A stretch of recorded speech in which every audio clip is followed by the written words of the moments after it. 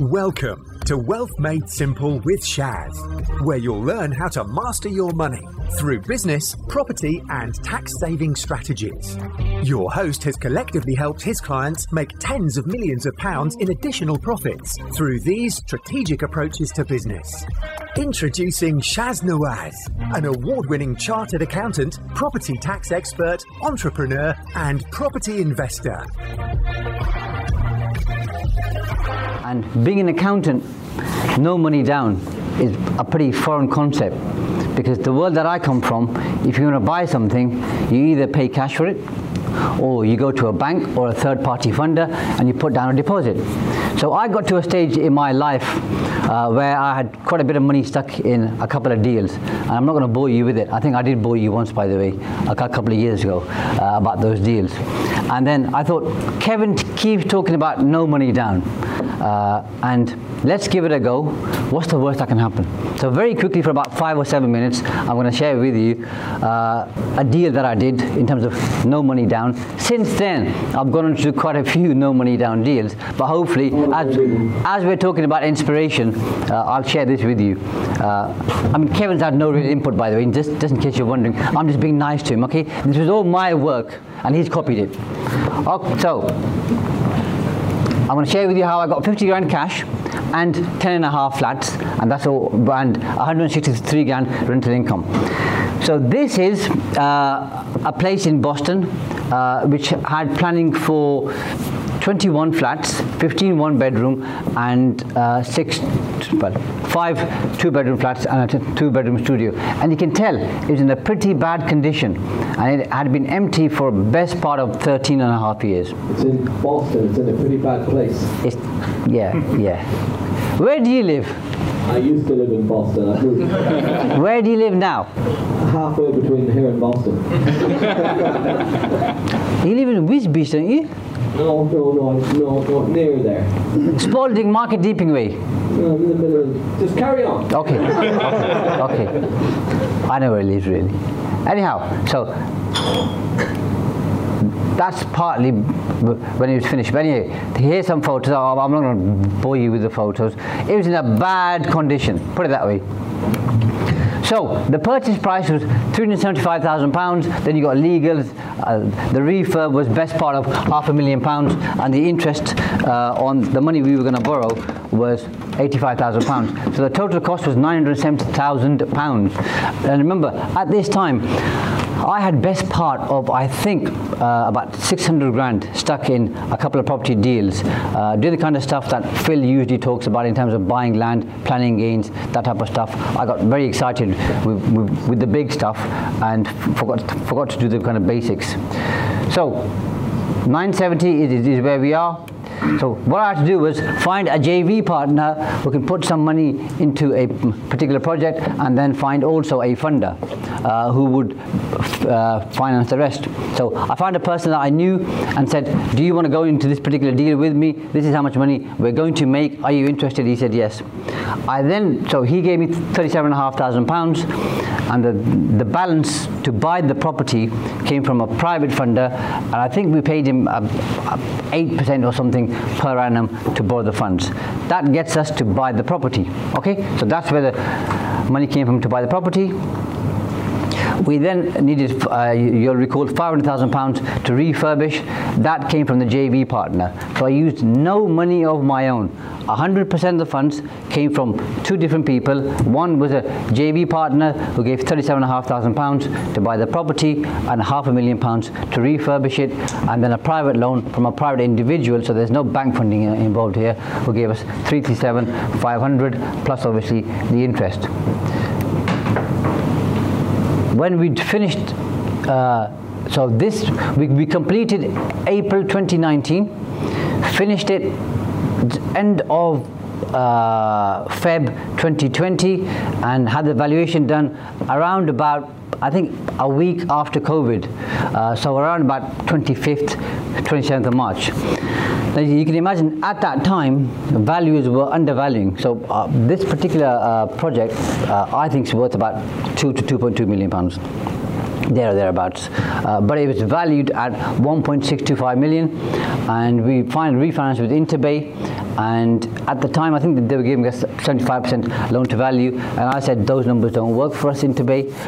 I need to get all of my money kind of out of the deal. So they increased the loan to value from 75% to I think about 82 or 83%. So sometimes when you have those conversations, you can get some of the banks. I mean, Intebay are pretty flexible.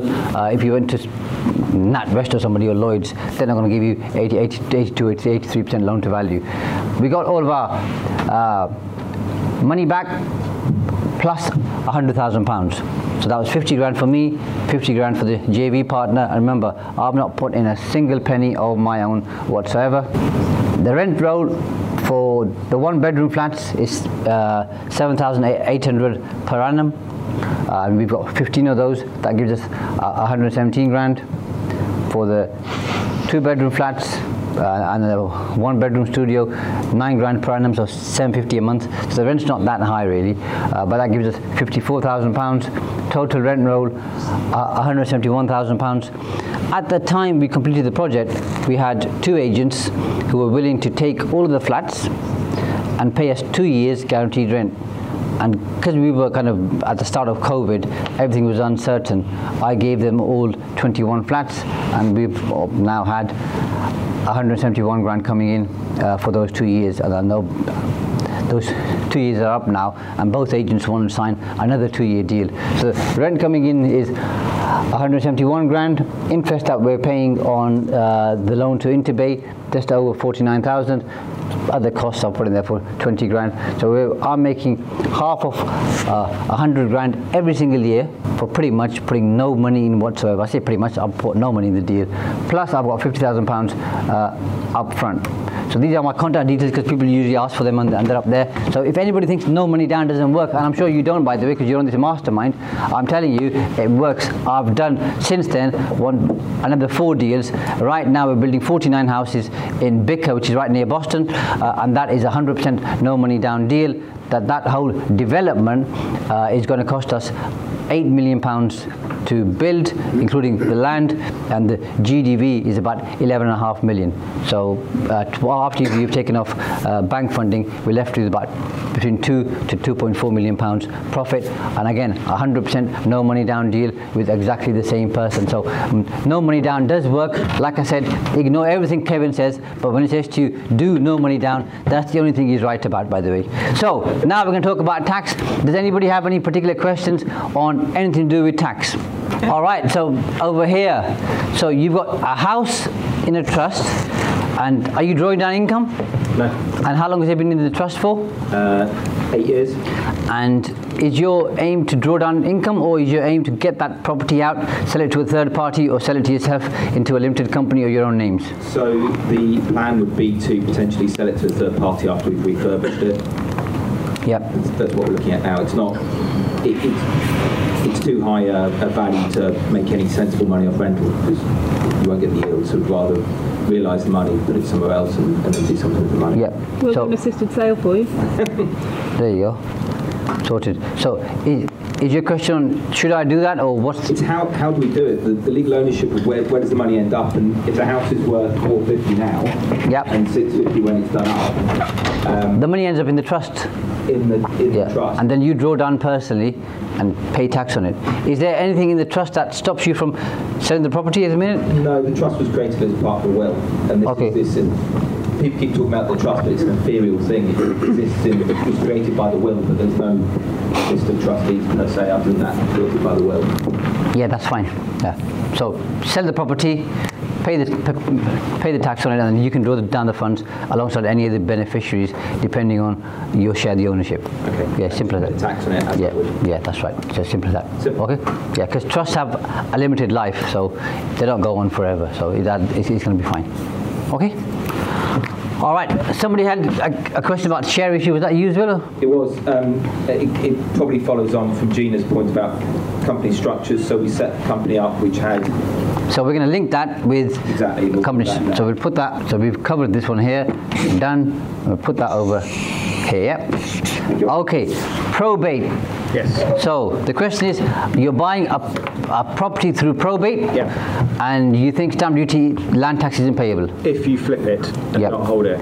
So the question is, if you buy a property with a view to selling it, so you're a property trader, do you pay stamp duty, land tax or not? Yes.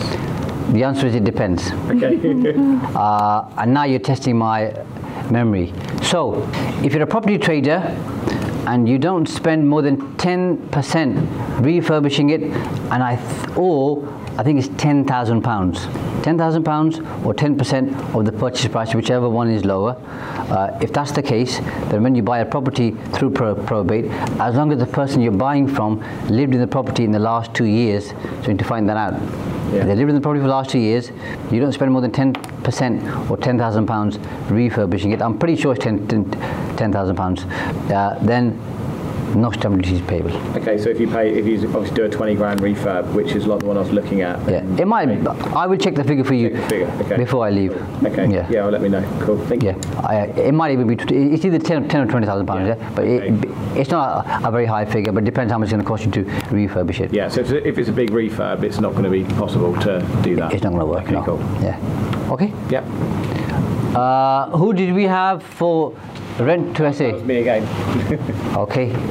Go on then. Your question is? So currently I've got 4 rent SAs which we've got set up through a limited business. Okay, we'll draw it over here so everybody can follow, and so can I. So you've got a company over here. Yeah. And you got 4 times the rent to SA. Yeah. Yep. And then we've just taken on 15 to manage. Do you just manage through that same company, or is it a different trading company? And so you're going to take on 15 more? 15 to manage, so we're just managing them for another investor who's got 15 who they're not his owned, they're his SA as well. Yeah, because it's very similar. I'd just say do it in the same company. It's fine. Do it through the same company. Yeah. Okay, cool. Yeah, because you're still doing SA in a slightly different way. Makes it easier. Yeah. Cool. Okay. Thanks. Thank you. Cool. It's nice and easy today, isn't it, compared to yesterday? Company structure, was that you? Yeah. Okay. So we've got 4 people that are in our company. Yep. 2 couples. And it's how we structure that, because one's a higher rate taxpayer. Okay. So at the moment we've just got 2 of them as directors. One of the directors is a higher rate taxpayer. So do you just have a company, or do you own any property? We're just about to do an assisted sale. We don't own any property at the moment. So you got 4 shareholders and directors, yeah? Well, we've got 4 people, but we've been advised only to put 2 of them on as directors at the moment. Yeah, that's fine. But all 4 are shareholders? Yes. Okay. And the question is, what do we do for the high rate taxpayer? Yeah. Well, it depends. How much money are you taking out every year? Well, we don't know yet, we're just starting up, but is it worth, my question I guess was, is it worth having a higher rate taxpayer as one of the directors, or is it worth having 2 of the self-employed people as directors? It matters not, because a director is an officer of the company, so whether somebody's a director or not, to some extent it doesn't matter. So directors actually manage the company, shareholders own the company. So if you're a director, you have certain roles, responsibilities, powers and obligations. So it depends if that person wants those or if they don't want those. Okay. So that's got nothing to do with how much income they take out. I mean, if you're a director, you might take, I'd like a £20,000 salary for being a director. Usually in the kind of companies that people normally set up, if there's 2 or 4 people involved, if 2 are directors, they don't usually charge anything for being a director, so it's not going to make a difference. When that person draws down on any income, they'll obviously have to pay tax if it's a dividend. If they're a director, they might be taking a salary or a bonus, so they can manage that income. What you ought to be doing, and this is I think linked to what you who asked about share issue. Yeah. So what you want to be thinking about doing is, at the moment, I assume, and I could be wrong by the way, that you've got, let's say, 4 shares or 100 shares, so everybody owns 25% each. Is that about right? Yeah. And do you have any other classes of shares? No. So what you want to be doing is having what's called as alphabet shares, yeah? So at the moment, there's 4 of you, and let's say you're saying you need to take out £50,000 a year as a dividend. If you take £50,000 as a dividend, then if all if all the other shareholders have the same class of shares, which they probably do in your situation, which is going to be ordinary shares, if you take a 50 grand dividend, they have to too. Yeah. Otherwise, there's something called a dividend waiver. It starts getting complicated, messy. You want to avoid that as much as you can. Now, that might not work too well for the shareholder who's a high rate taxpayer, because he or she may say, this year you take 50 grand, leave my 50 grand in there, I'll take it next year or the year after. Yeah. You can't do that if you've got ordinary shares. So what you want to be doing is creating, I'd say, at least 4 different classes of shares. So you'd have class A all the way to class D. Yep. So you would own 100% of the A shares, the second person 100% of the B shares, and the third one gets the B shares, third one gets C, and the fourth one gets D. This way, if you wanted a 50 grand dividend and nobody else wants a dividend, you would vote, or the company and then the officers would vote for you to have a 50 grand dividend in the class A shares, and nobody else gets a dividend. Does that make sense? Yeah. Okay, and that gives you the flexibility to pay different people different dividends based on the class of shares that they own. If that was the case then, and obviously everybody still wants the same amount out of the business potentially, would that allow the B class shareholders to keep 50 grand within the company and take it at another time? Yes, absolutely. Yeah, because it's going to be difficult if you take money out without them having that money in the company. Because they'll say, okay, you're taking out 50 grand, there's only 50 grand in the company, next year we might not make any profit. So how do we know we're going to get our money? So what usually happens is, you know exactly what the profit is, and if somebody wants to draw down on their share of the profit after tax, they do that, and the other shareholders leave the funds in there. So that's kind of safeguarded for them to take it at a later date? Safeguarded in as much as if the company is trading as a going concern and nothing goes wrong and that kind of stuff. So they need to be comfortable with that. Okay. Works better when you've got family members. When you've got third parties, it starts getting a little bit complicated because they might not feel comfortable leaving their funds in the company in case something goes wrong. But it is manageable. Okay? Yep, thank you. Yes, sir. And this comes on to the point where we'd set up a company where my company's got my business partner 50%, my wife 50%, and we, just because I'm a high rate taxpayer, it made sense when we were starting to do it that way. Yep. What we'd like to try and do is go business partner 50%, so business partner in your model would be an alpha share, with 50% of the company, my wife would be a B share, I'd be a C share, both of us would 25%. Can we do that now the company's up and running in terms of, is there any issue at all in rebalancing the share balance? No, you can do that. You can just do it? You just need to get somebody who knows what they're doing to do it. Yeah. But you can do it, that's not a problem. No implications on that? No. Good. Right. I guess I'll hand over to Mr. Thanks for listening to Wealth Made Simple. You can follow and contact Shaz on the Facebook pages Entrust Property Tax and The Profits Wizard. You can also find Shaz on LinkedIn, YouTube and Instagram. Alternatively, email him at shaz@aa-accountants.co.uk. Build your wealth by mastering money.